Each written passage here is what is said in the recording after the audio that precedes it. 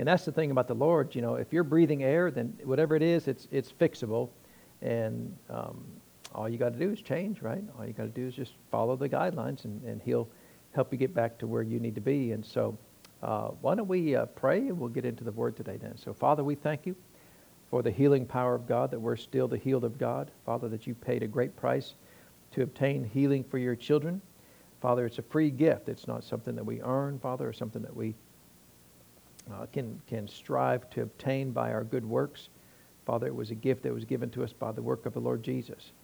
So, Father, we thank you for that. We thank you that healing belongs to us as your children. You called it the children's bread. So, Lord, we give you the praise for it and the honor for it, Father, in Jesus' name. Amen. Amen. Well, praise God. Well, let's open up our Bibles to the book of Mark real quick. We had talked about this particular item last week, I believe, and it's having an unforgiving spirit. And I think we said that in this case, having an unforgiven spirit, well, let's just read what the Bible says here. So, of course, we know that verses 22 through 24 are scriptures of faith, talking about the authority of the believer and the prayer of faith. But then it gets down to verse 25. It says, when you stand praying, forgive if you have aught against any, that your Father also, which is in heaven, may forgive you your trespasses. But if you do not forgive, neither will your Father in heaven forgive you your trespasses. So, unforgiveness is a sin like any other sin. And we understand in the New Testament, once the Lord Jesus has completed his redemption plan, that our forgiveness is not dependent upon our works. We have already been forgiven in that sense, so we're really receiving our forgiveness that's already been done for us after the Lord Jesus went to completed the plan of redemption. And so, have these verses expired? Well, it's a little bit different for us as the church, but what we can learn from this is because this part's still true, if we don't forgive, then it's a hindrance between us and the Lord, because all sin is a hindrance between us and the Lord, right? All sin will hinder the Lord's ability, the Father's ability to bless us in this earth. And if one of those blessings is forgiveness, which it is, then if we're in unforgiveness, then it's not that God is punishing us, it's He's unable to fulfill His desire in our lives because of our choices. And so, if you can see it more in that light, because that's really the light that we need to live in, is we're not earning these things. All we're doing in our life, really all of our lives, is we're just receiving the blessings that were paid for us on the cross. And so everything that you do in this life that you have need of, that the Lord can provide for you, which is really everything, that blessing or that need that you have that the Lord is going to fulfill, He completed the work for that back on the cross. So He's not going to go and, when you ask for something, He doesn't have to go and manufacture it or go find it or wait until you earn it. It was already done for the cross. So all you're doing really is in a receiving mode in all of your life. And so in these scriptures, the context before verse 25 is talking about your faith. And if you go through the Gospels, when Jesus talks about things related to faith, this topic of unforgiveness is the only one where He says that this can be a hindrance to your faith.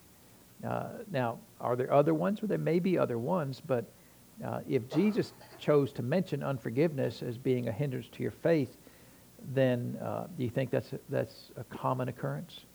Probably a common occurrence, right? If Jesus made mention of it here, that if you want faith, verses 22 through 24, that's great. But if you want to continue in faith, make sure that you walk in forgiveness.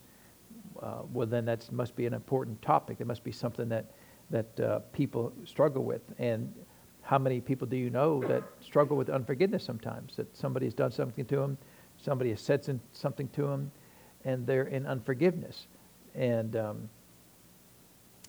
so they need to learn to overcome that, right? They need to learn to walk in forgiveness so that it's not a hindrance to them, because the worst thing is somebody's done something to you Now you're in unforgiveness. Now God is unable to bless you, even though you didn't start it, you didn't do it, you didn't bring harm to somebody's life, but because you're in unforgiveness, you're also stuck. Now the person who did it to you, they're stuck too, right? Because Jesus said it'd be better that a millstone were hung around their neck than they would harm a little one.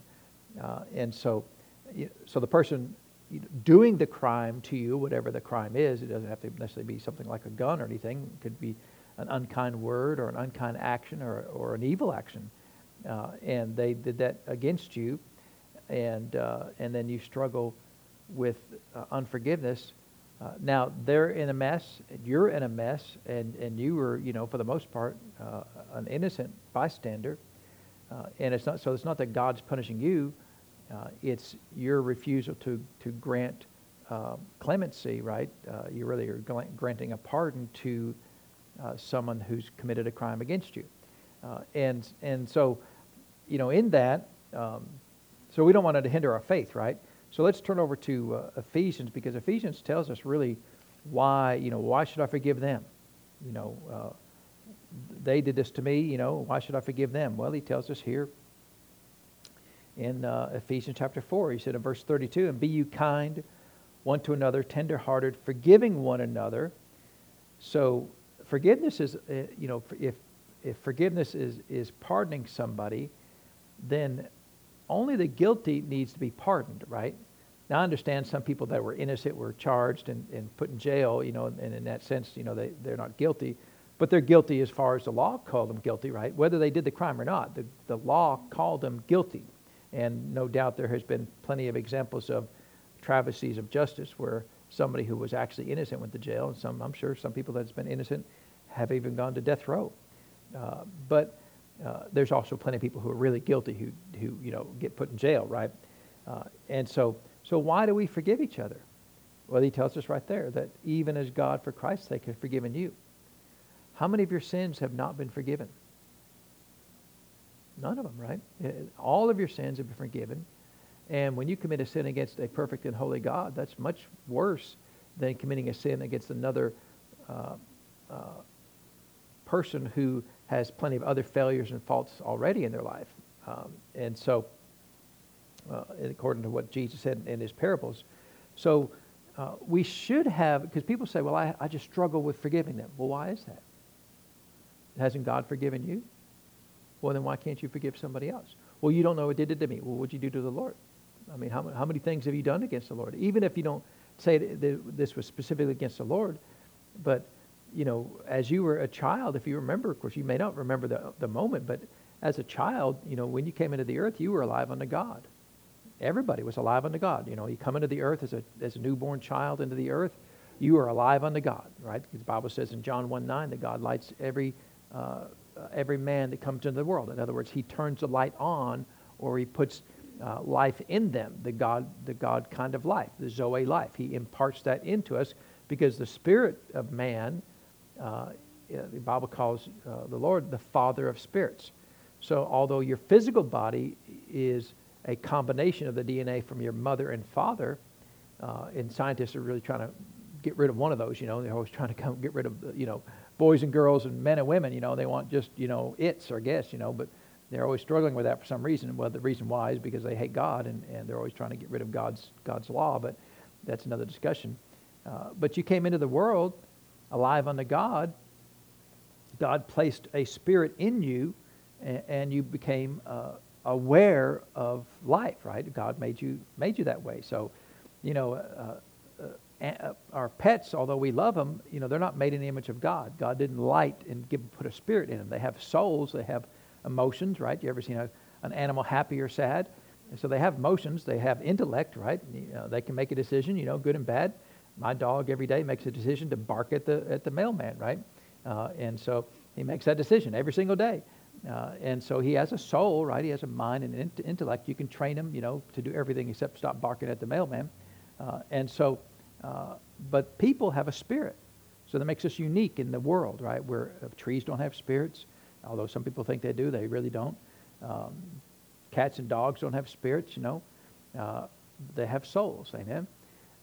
And so you were alive unto God, And how many children have you ever noticed that have a very strong awareness of spiritual things?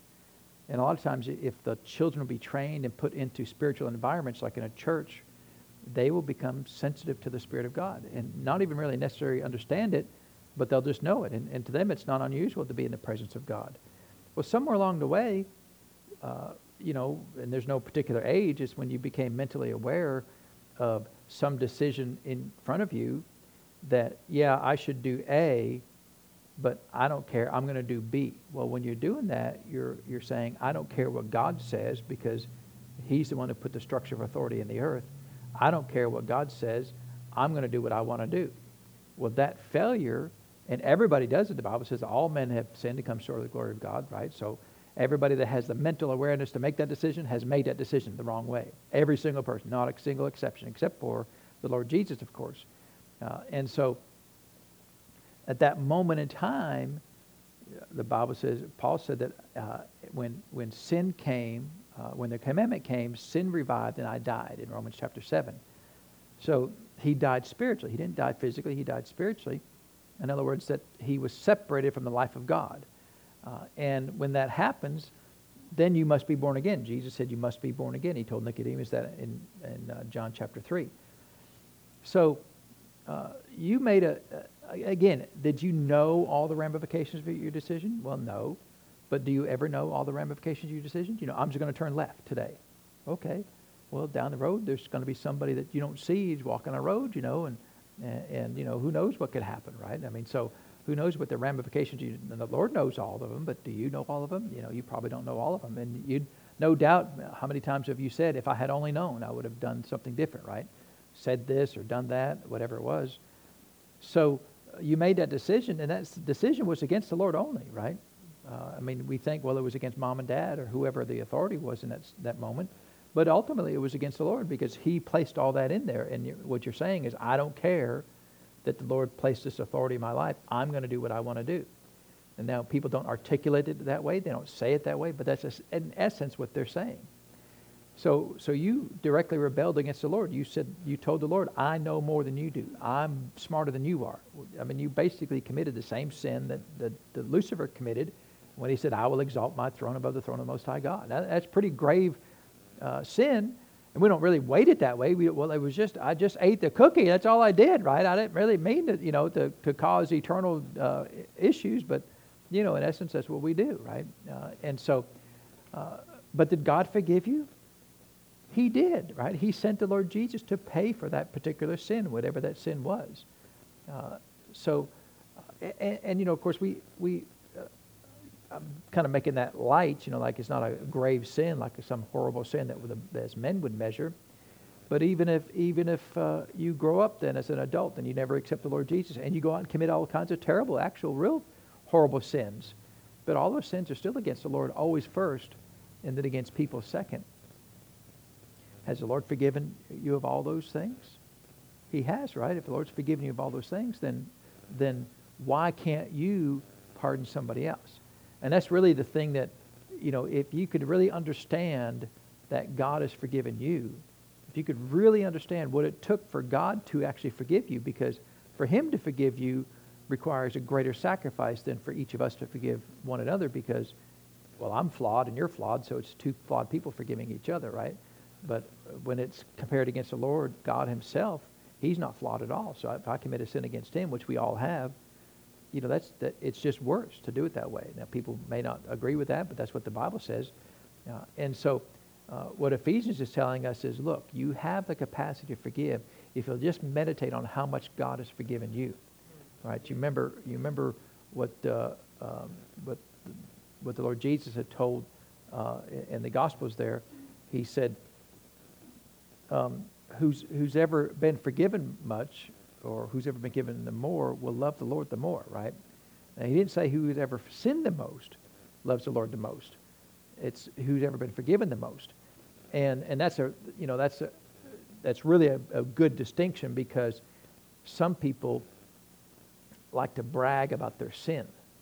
Oh, I was a big sinner. Man, I was such a big sinner, and then belittle people who weren't the big sinners. If you grew up in a church, and stayed faithful to the Lord, you're probably not a big sinner. You might have, done a thing here, two there. But there's a lot of kids who grow up in church and never really commit any major sin. They just stay with the Lord all their life, stay faithful to God. They may get mad every now and then, eat the extra donut when they weren't supposed to. But as far as major sins, not much.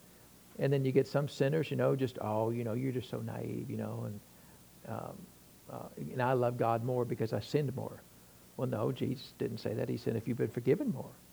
And so if you really know how big of even the smallest infraction is against the Lord, then you realize how big you've been forgiven. And that's really what I was trying to say. And that's really, if we would all get to that point and realize and understand how big the forgiveness of the Lord is to us, no matter what we've actually done, then it's really easy for us to forgive somebody else. Because, well, Lord, you forgave me this much, and I just need to forgive this person this much. And so it should be pretty easy for me to forgive, right? And that's really the parable that Jesus had told us. And it would really be helpful for us to stay in that train of thought, to understand, that's...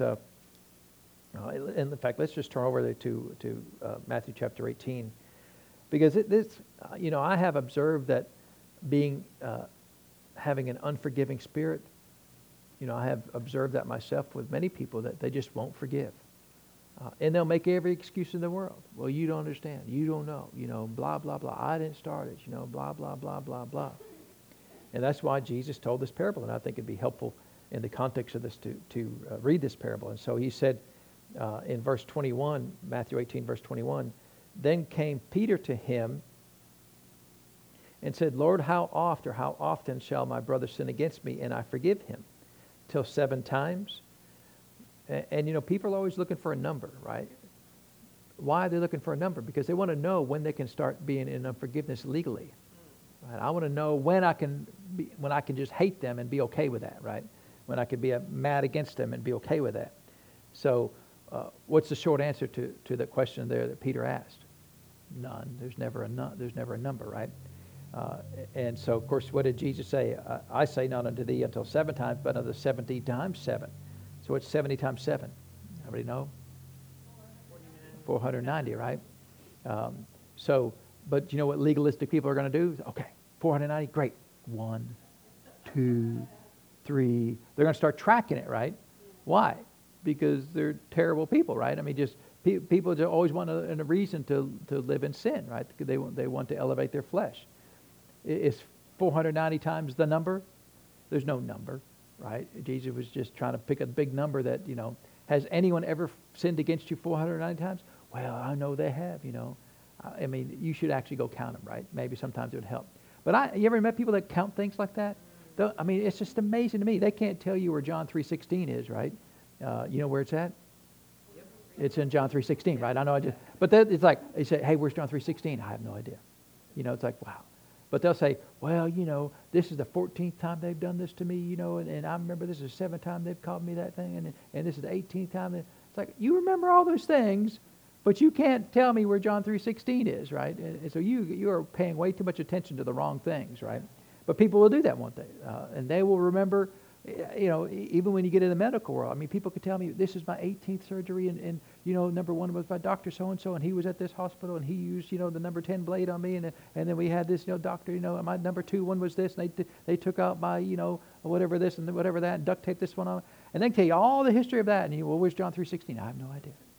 And you remember all that stuff about your 27 surgeries, and all the 27 syllable Latin words of all the medication you're taking, but you can't tell me where John 3:16 is. And we need to get the balance of life back, where the balance is, I remember everything about the Lord. I remember Dr. So-and-so, what's his name, It's not that you have a bad memory, it's just not important for you to remember it, right?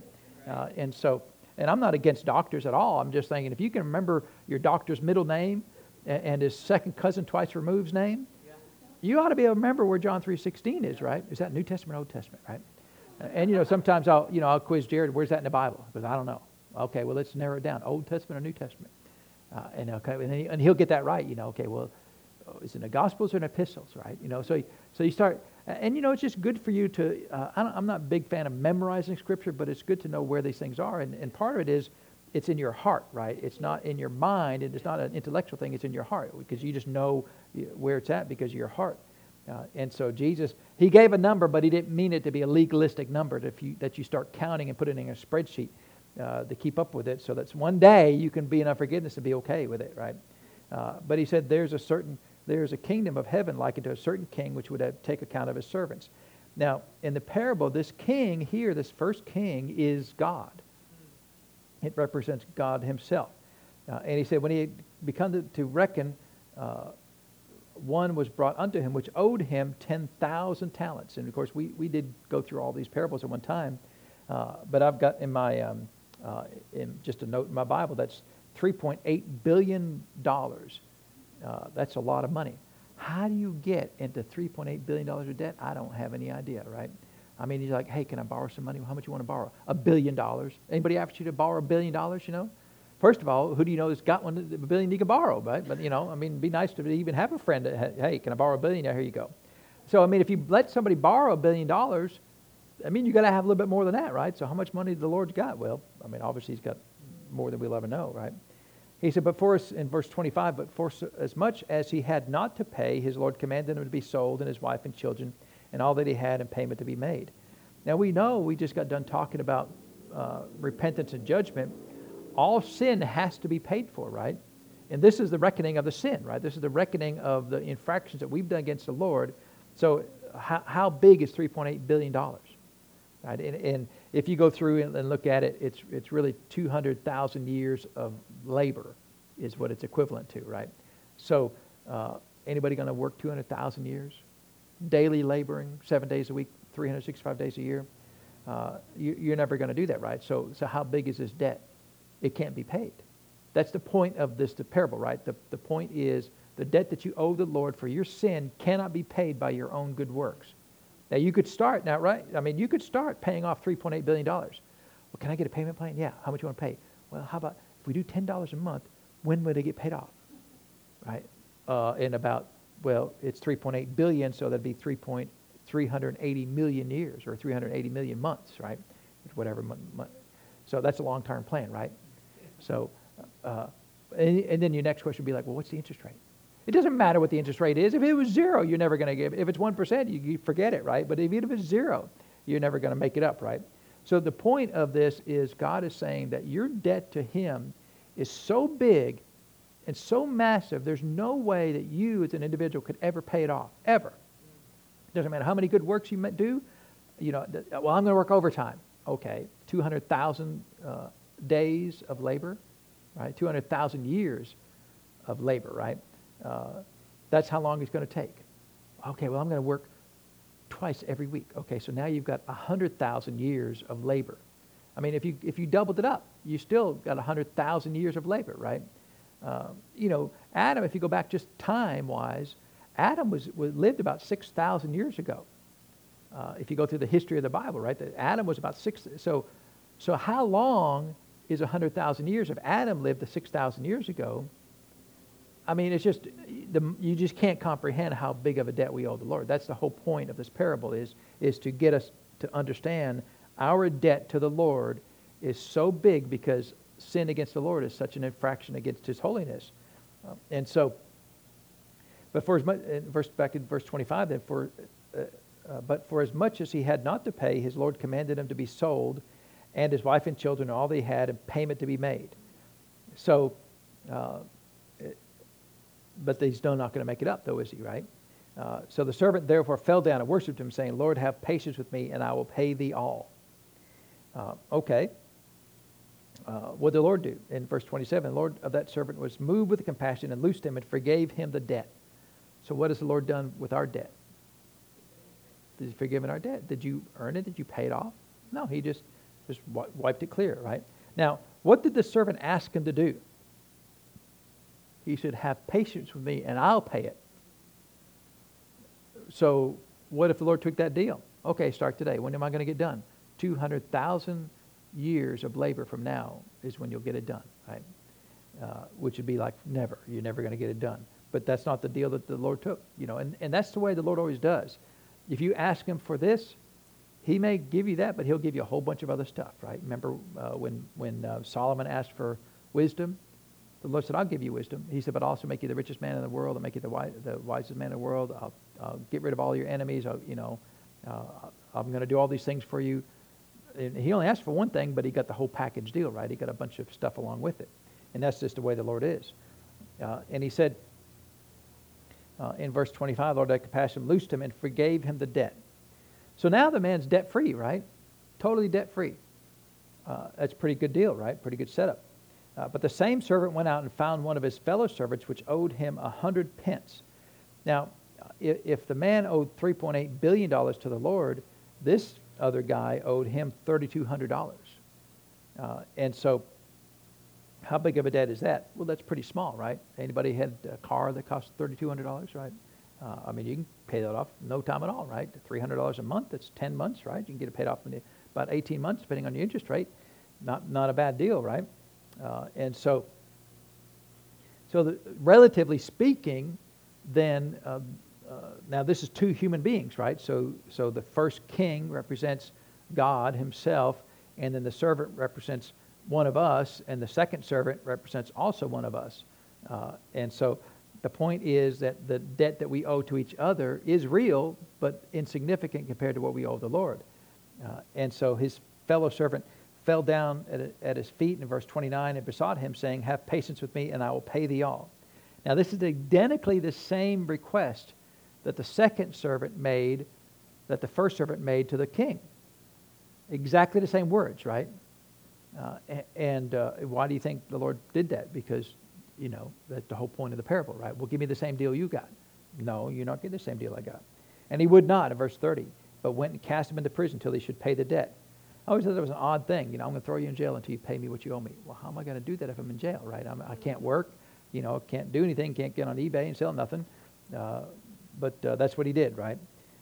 And so we know the rest of the parable, right? The king found out, threw the man back in jail, and in verse 35 he says, so likewise shall my heavenly Father do also to you, if you from your hearts forgive not everyone his brother their trespasses.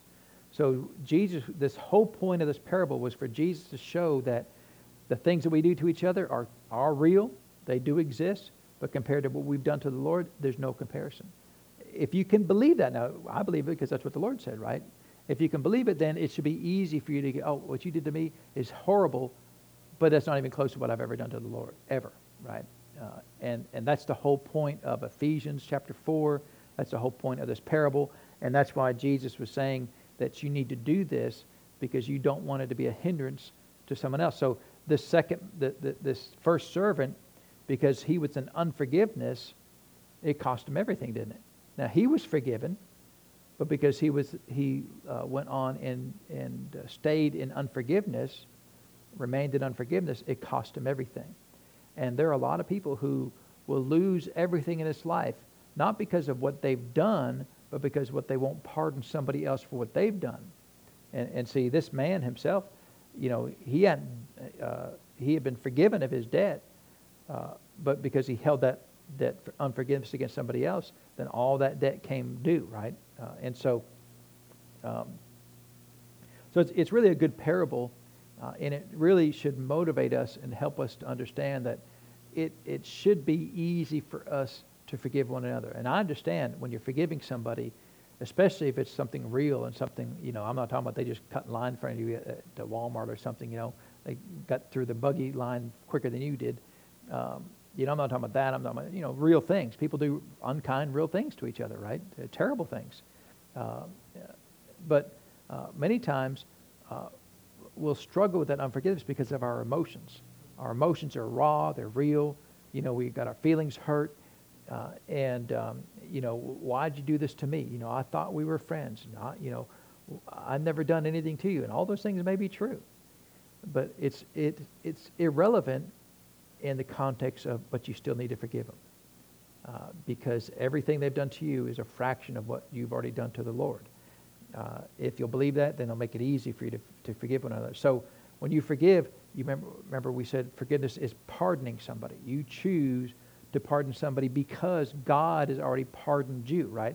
He's took your account and he's wiped it completely clean. He said, this person has no account with me at all as far as sin goes. And you're supposed to take that same account that somebody else has done to you, wipe it clean. And as far as your heart's concerned, right, because you got to forgive, he said, from the heart.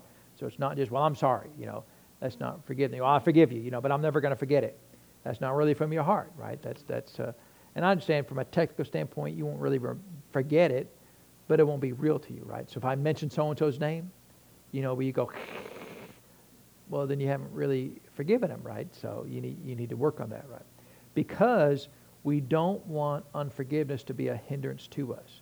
Why should you suffer doubly for what somebody has done to you?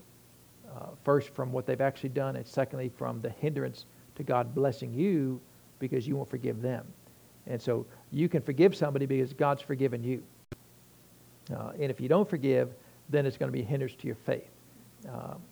And so it's like any other sin in that regards because it's an infraction against the Lord, but it's a common sin, right? And it's common enough that Jesus made mention of that one as one in particular that will hinder your faith. And so we don't want our faith hindered. We can ask the Lord, is anybody that I'm not forgiven, 100%? Sometimes I forgive them like 95%, right? Just a big toe, I won't forgive them, that part of them. No, you need to forgive them 100%, right? And if they come up in your heart or your mind, Lord, I choose to pardon them. And we all have things to deal with, but anytime that happens to me, if I thought I forgave them, and then somebody will mention maybe their name or something, and that little man on the inside gets all cranked up because you heard their name, then I'll immediately just declare again, Lord, I choose to pardon them. And then I'll go on and go the extra mile, and Lord, I ask you to bless them, increase them, protect them, watch over their family, give them a raise, right? Make sure their bodies are healthy. I'll double up and pray extra amount for them, because sometimes the enemy of mankind, the devil, will cause you to remember things to try to get you to stir up all those emotions. And if he's behind that, last thing he wants for you to do is to ever pray for somebody. So if every time that comes up in your mind, and if you pray for them, then he won't bother you really any at all about that. At some point in time, he'll just give it up as a lost cause. So go on the offensive. Pray. Amen. Go on the offensive and choose to pardon people, because what we've done for the Lord is much worse than what we've done to the Lord is much worse than what anybody's done to us. And so let's look at, we're in Matthew 18, turn over to chapter 5 here. So if we need to forgive somebody, but also in some cases it could be that we have outstanding sin. Of course, we know that unforgiveness in itself is an outstanding sin, but if it's something that you've actually done against somebody, then let's look at Matthew chapter 5. He said here, let's see, am I in chapter 5 here? Yep. And so in Matthew chapter 5, let's start in verse 20. Verse 20 is an amazing verse, because if you think about the context, Jesus, of course, Matthew 5, 6, and 7 are the Beatitudes, right? So blessed be all the people do things. But right here in the middle of this, he says to these people. Now, these are just regular people, so they're not really the Pharisees. They're just the masses of people that he spoke to. The beginning of chapter 5, it says, and seeing the multitudes who went up to a mountain, and when he was set, his disciples came unto him. So these are not the Pharisees, not the doctors of the law. These are just the regular people, right? They've not trained themselves to be Pharisees. They've not tried to be religious zealots. Most of them are just working class people trying to make a living. Just, it sounds like a song there, right? And so just trying to get by in life, like a lot of regular people do, just trying to be good and have a good life. And he said in verse 20, for I say unto you that except your righteousness shall exceed the righteousness of the scribes and Pharisees, you shall in no case enter into the kingdom of heaven. Now, a lot of people would hear that and say, then I need to become a religious person. I need to put on the robe, all the little things with the scriptures on them, and I need to, read the law, keep the law to its letter, do everything, according to what the Old Testament says. And is that what Jesus meant, to being the most religious person around? No. how can we as regular people exceed the righteousness of the Pharisees and the scribes? We get born again, right? What did Jesus say about us in the epistles, right? He said that for he who knew no sin was made to be sin, that we might be made the what? The righteousness of God. So if we are the righteousness of God by faith, is that greater than the righteousness of somebody who's righteous by works? Well, sure it is, right? So that's the only way we can exceed the righteousness, is to become righteous by faith, amen? Because if it's righteousness by the law, somebody's always better than you, right? Somebody can do just a little bit more legalistic things than you can do. And it's not worth the fight to try to outdo somebody like that. But he said that our righteousness must exceed that of the scribes and Pharisees. And so if they're not listening closely, didn't know all that they need to know about the Lord, they may think, well, then my cause is hopeless, right? And a lot of people, I'm sure, would come to that conclusion, but that's not what Jesus was saying. He said in verse 21, you have heard that it was said by them of old time, thou shalt not kill. Whoever shall kill shall be in danger of the judgment. But I say unto you that whosoever is angry with his brother without a cause shall be in danger of the judgment. And whosoever shall say to his brother, Raca, shall be in danger of the council. But whosoever shall say, thou fool, shall be in danger of hell. And he said, therefore, if thou bring, and this is the point that he was getting to here, therefore, if thou bring thy gift to the altar, and remember that thy brother has aught against thee, leave there thy gift before the altar, and go thy way. First be reconciled to thy brother, and come and offer thy gift. So whoever this person was, apparently has done something to their brother, and they've not made up with their brother, right? Have you ever done anything to anybody in the world? Well, we probably all have, right? And should you make it right?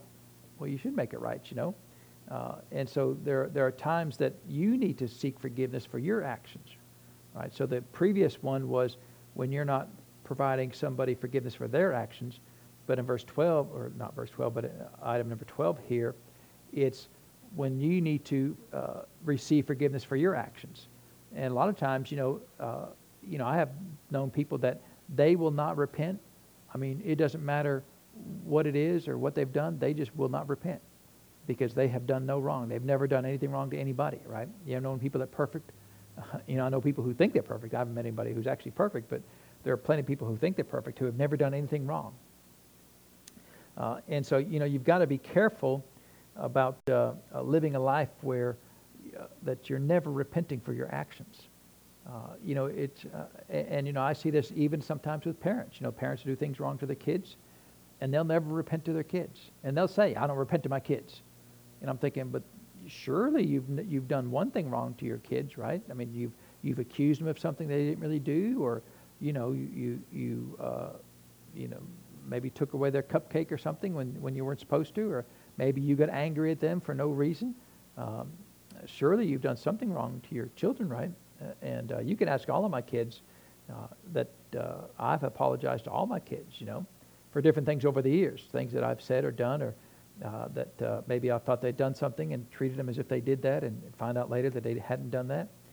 I will apologize to them and ask them to forgive me because I'm not perfect.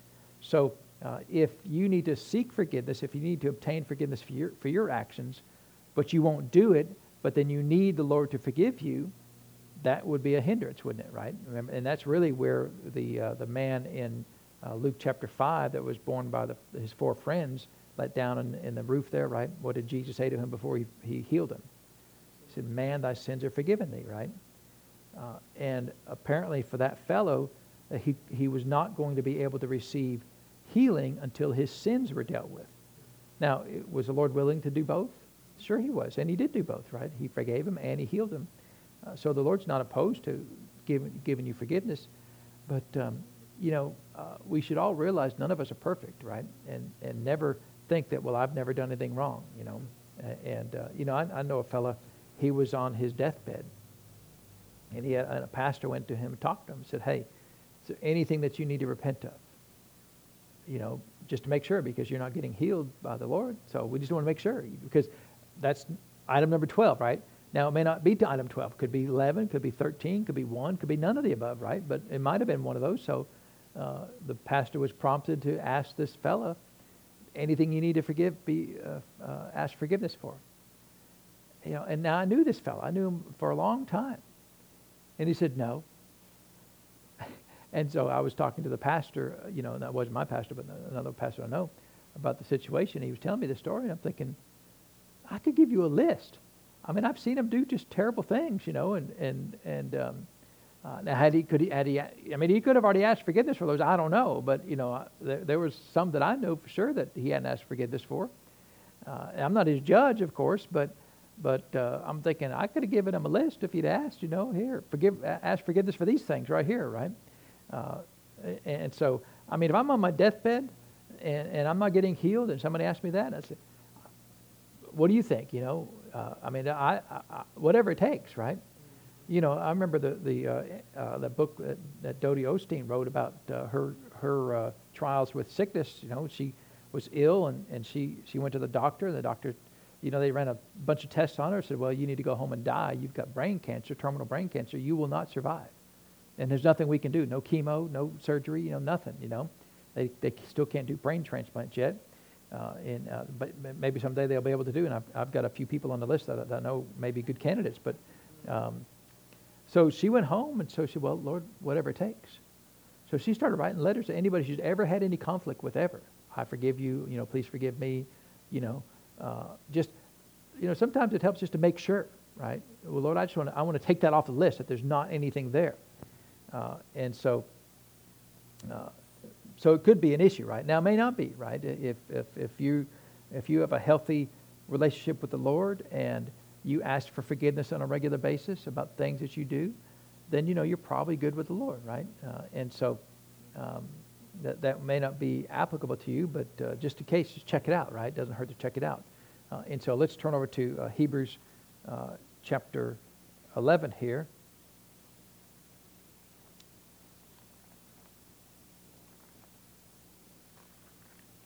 So Hebrews chapter 11.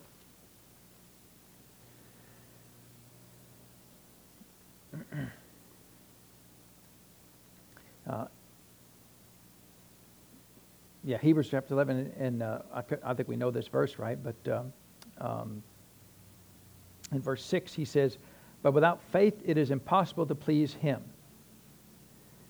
And you could stop preach on that one right there for a long time. Without faith, so how is the only way we have to please God? Faith, right? And yet does faith, the concept of faith, the faith movement, the faith message, are there people in a church who don't like it? There are plenty of people in church, well, I don't like that faith preaching, all that faith preaching. Oh, you don't like pleasing God, huh? I mean, what pleases God? I mean, the greatest things that Jesus said about people in the Gospels were always related to their faith, right? And so, without faith it's impossible to please him. For he that cometh to God must believe that he is, and that he's a rewarder. So, does God exist? Yes. Is God a rewarder? Yes, he is. But he is a rewarder to who? Those who diligently seek him. And so, in this verse then, he uses a word that makes everybody uncomfortable, right? Diligence. And for some reason that makes people uncomfortable, right? Diligence just means that you have a strong, faithful, fervent attitude with the Lord, right? So we should be seeking him with a strong, faithful, fervent attitude, right? So faithfulness is consistence, right? I'm consistent. I'm there. I do the job. I'm always there. They never have to wonder if I'm going to be there or not. There's I know in a lot of churches, different roles have a real problem, right? And so, you go to some churches and maybe the sound man is terribly unfaithful. And they just never know if he's going to show up or not. If he shows up, he does it. But if he doesn't show up, then, you're just stuck, right? I mean, you don't know. And so, well, if he's here, we'll just let him run it. If not, I guess we'll go turn it on ourselves, right? And some churches, they do that. Well, what's the failure in that person? Well, their failure is the diligence to do the job they've been assigned, right? And for some people, they have a real aversion to being faithful. They have, they don't want to have to be at the same seat, the same service every single week, they'll may come for 2 or 3 weeks, but then they'll miss 2 or 3 weeks because I don't want anybody depending on me. I don't want anybody thinking I'm going to be there every single time. So we're gonna nip that in the bud by just showing up at random times, right? And there's people who do that, right? But the problem is, they think there's no big deal, but I can guarantee you that same attitude is the same attitude I have with the Lord. Well, Lord, I can't not sin for like weeks at a time. It's just going to happen. I'm gonna, I'll sin. I may sin today or tomorrow. I don't know, but we can't go on like this forever, right? With no sin. I mean, it's just going to happen, and so, your faithfulness to the Lord is reflected in your faithfulness in things you do in this world. And if you're not faithful at anything in this world, I can guarantee you are not faithful to the Lord. And a lot of people are always trying to make the deal. I love God. I love God. Sometimes we get visitors cards, and sometimes people say, because one of the questions on there is, what church are you a member of? Because we don't want to steal other people's sheep. And so the ones that always say, I am a member of the church, quote, the church, right? They're always the biggest troublemakers, right? Because that means they're a member of no church, right? And that means they have no faithfulness. I remember a fellow years ago, even before I was a pastor, he said, I've been thrown out of 14 churches in town. Like it was a badge of honor. Like, I'm proud. Look what I've done. I've been thrown out of 14. So it means you've been unfaithful 14 different times, right? So it's just helpful.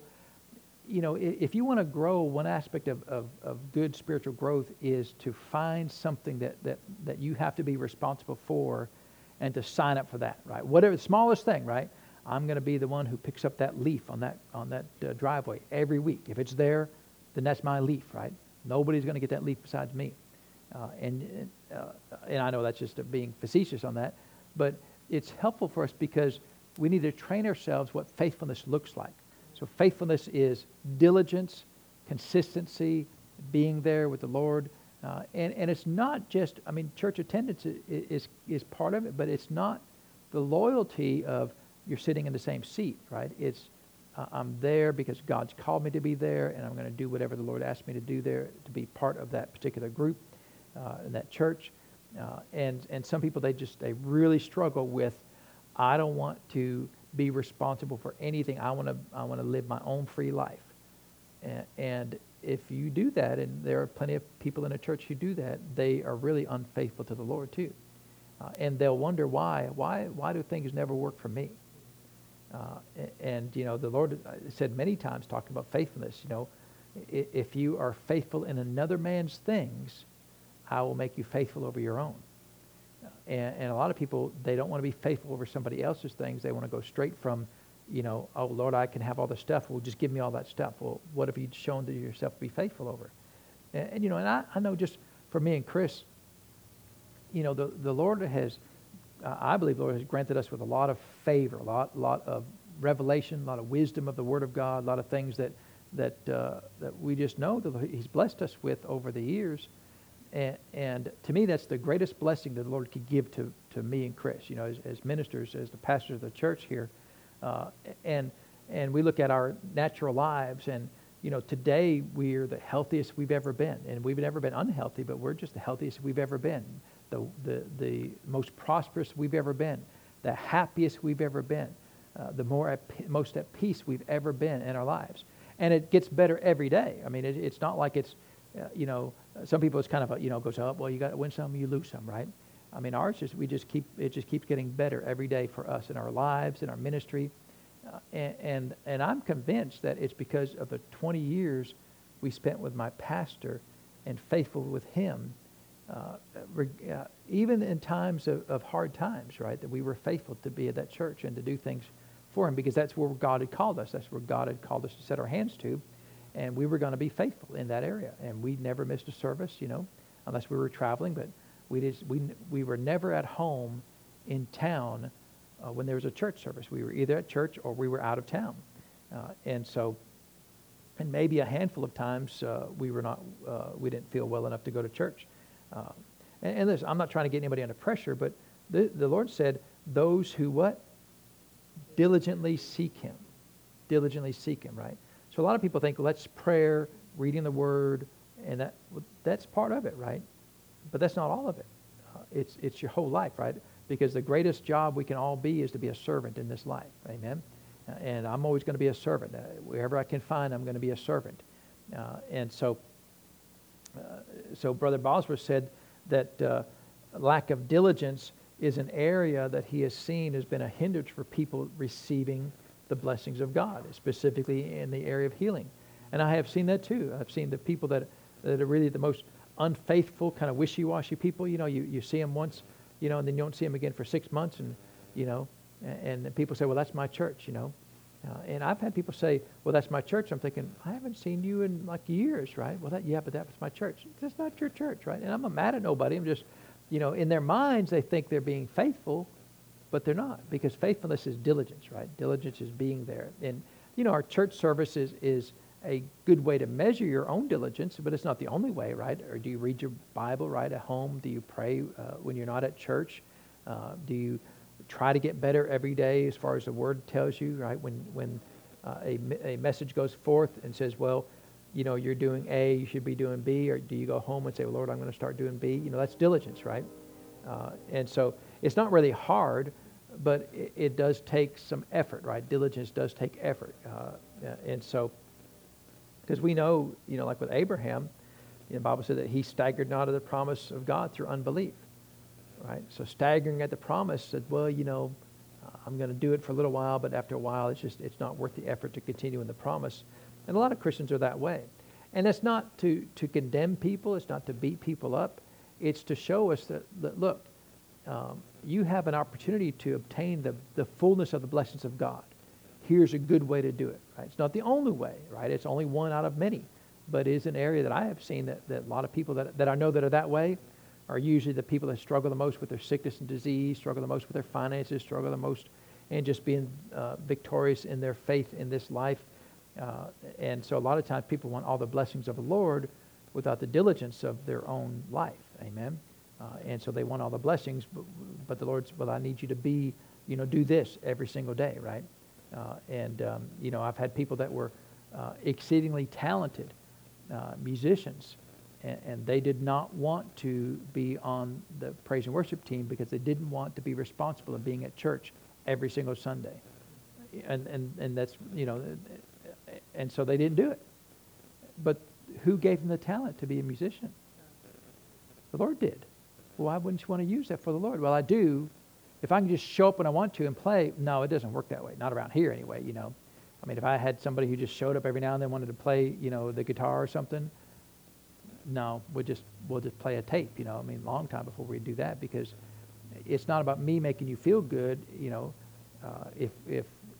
because what would happen is the Lord would say, well, I need you to sing this song on a Sunday, because that's how we decide the songs. We pray, and then Chris does most of it, but every now and then the Lord just prompt me, hey, sing this song. Okay, that'd be a great song. Well, we'll play that song on Sunday. We'll do that song on Sunday. Then you get here, and the musician's not here. Well, did the Lord know that? He did. But he doesn't change because of somebody else is changing. If that's the song for that day, then that's the song for the day. From before the foundation of the world, that was the song for the day.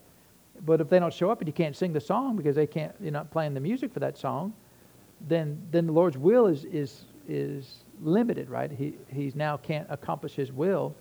And that happens all the time, right? How many times does the Lord want to do something and the person who's supposed to do that is not willing to show up, right? And it's not just church; it's the whole of humanity, right? So diligence can be an issue, right? Now, some people, they're just faithful, and to be honest, what I have found is that many times people that are raised in the denominational churches are often much more faithful people than people who are raised in the word churches, right, in the charismatic churches. And I think part of it is that we preach grace, but almost to the point that, well, then it doesn't matter what you do. Then God will love you, which is in essence true, but we don't teach them faithfulness, right? And I think a lot of times the denominational churches, they do spend more time in character building, and faithfulness, and it's a good thing, right? I mean, it should be commended, right? And so sometimes we're too free in the charismatic churches, right? Well, I'm free to do nothing. Well, I'm free to be diligent, right? And so, it should be okay to be faithful, amen? because I want what the Lord said. If I was faithful over another man's ministry for decades, and to the best of my ability. It wasn't perfect, no doubt, but to the best of my ability, I was there. And I believe even now I'm still reaping from that diligence of him. And he's been gone. In fact, we were talking about today at lunch. Will have been gone 14 years next month. And my pastor's been gone. And I was with him for 20 years. So, he's not even been gone as long as I was with him. But long after that, I'll be still receiving benefits from that, I believe. Amen. And then we'll just do the next one here just real quick, because he said, he made a point here about one of the problems is that we're seeking miracles and not healing. And it was a little bit of splitting hairs, but I still wanted to address it, because he was saying that a lot of times his definition of a miracle is an instant healing. But if you have a healing that takes you a day to obtain, or a week to obtain, or a year to obtain, is that still not a miracle? It's still a miracle, right? Because did you do it by health food, or eating right, or exercise, or did you do it by the power of God? Well, you did it by the power of God. It just may be that you didn't come as quick as you thought. But I think in essence what he is saying is, if you are only going to believe that you could be healed instantly, and if you don't get it immediately when hands are laid on you, then you no longer walk in faith, then that's an issue, right? And that some people that are that way, they're not willing to stay the course, right? So hands are laid on them, all the work of faith was done, and they need to then maintain that faith every day in diligence to say, well, Lord, I'm healed because they laid hands on me, right? Or whatever, I declared that I was healed. And there are some times that it takes a period of time to receive healing. Well, how long is that? Well, it really is a measure of your faith. I believe it's got something to do with how much faith you have. And a lot of times it's faith for that specific thing.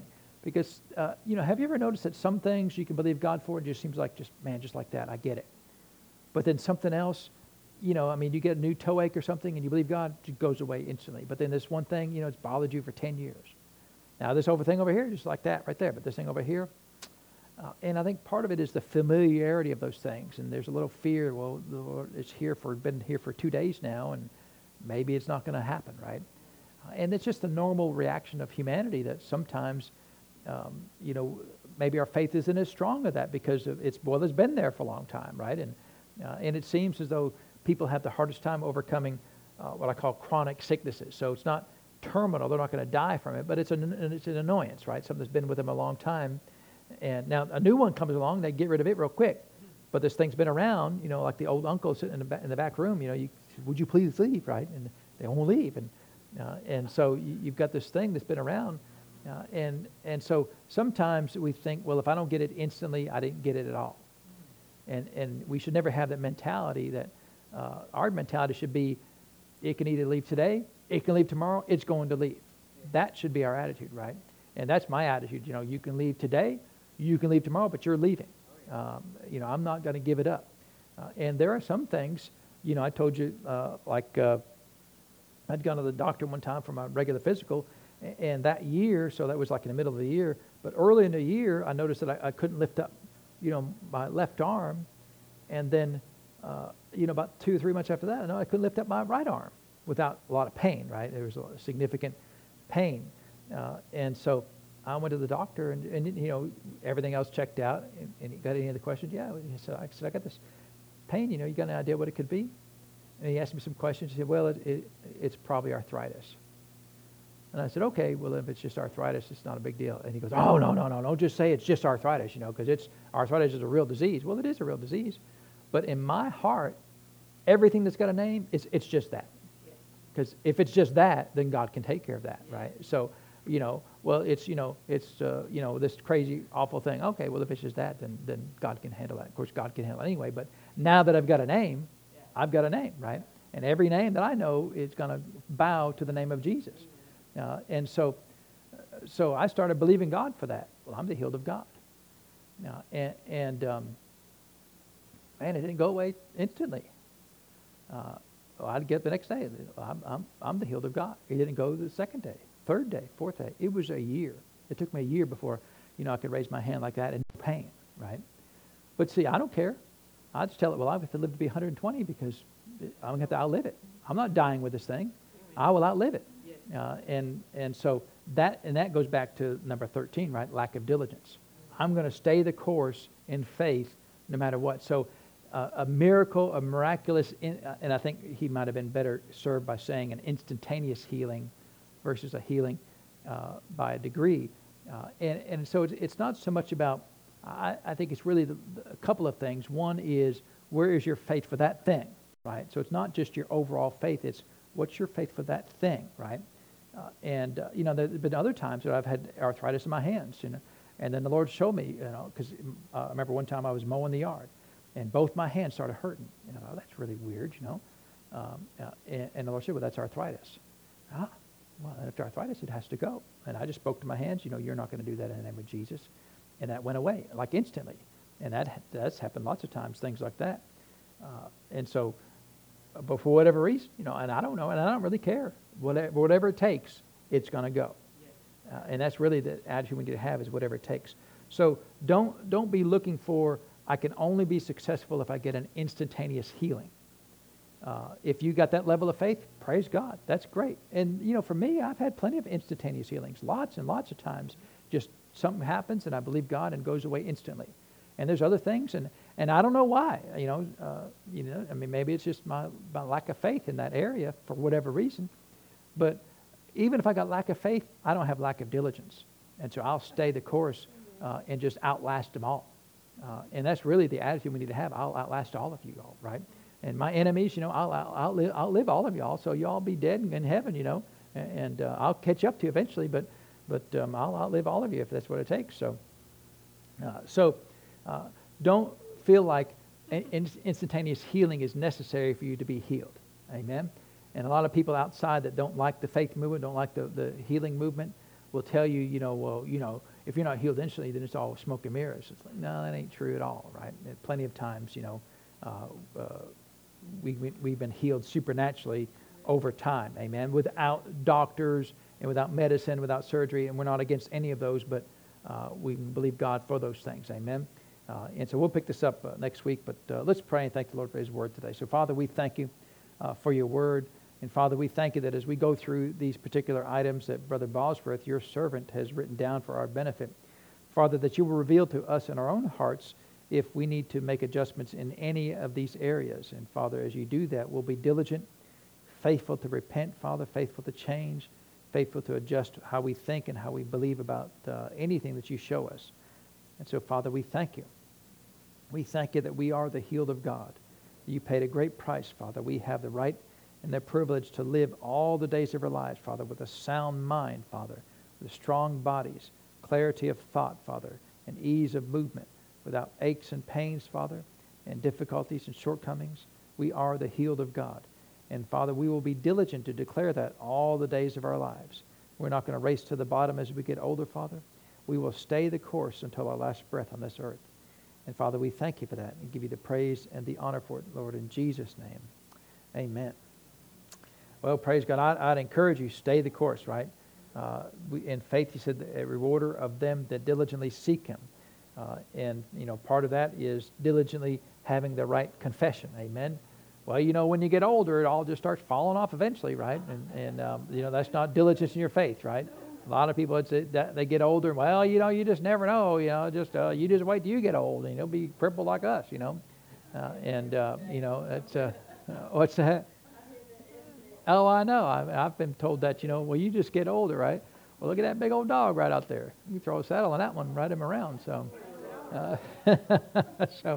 yeah. Come ahead, Mr. Jared. We'll receive the offering, and because these people don't know that we can see them, right? And I get these people walk by all the time, pripping in the mirror there. They'll check out themselves. They'll look, see if their blue jeans look good on them. And I'm going to wait till they get up right close to the mirror one time and just go up and go, bam!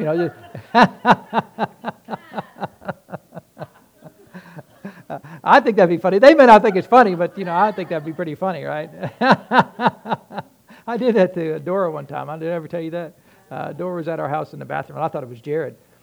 So I went right up to the door, just like this right here, And I was waiting for her to open the door, and it's just going to stand there, And it was her. And she went, ah! And I went, ah! I laughed. She didn't laugh as much as I did, but I thought it was pretty funny. Because it wasn't funny with Jared, but it was really funnier because it was her. So, y'all be blessed. Have a wonderful week, and you're dismissed.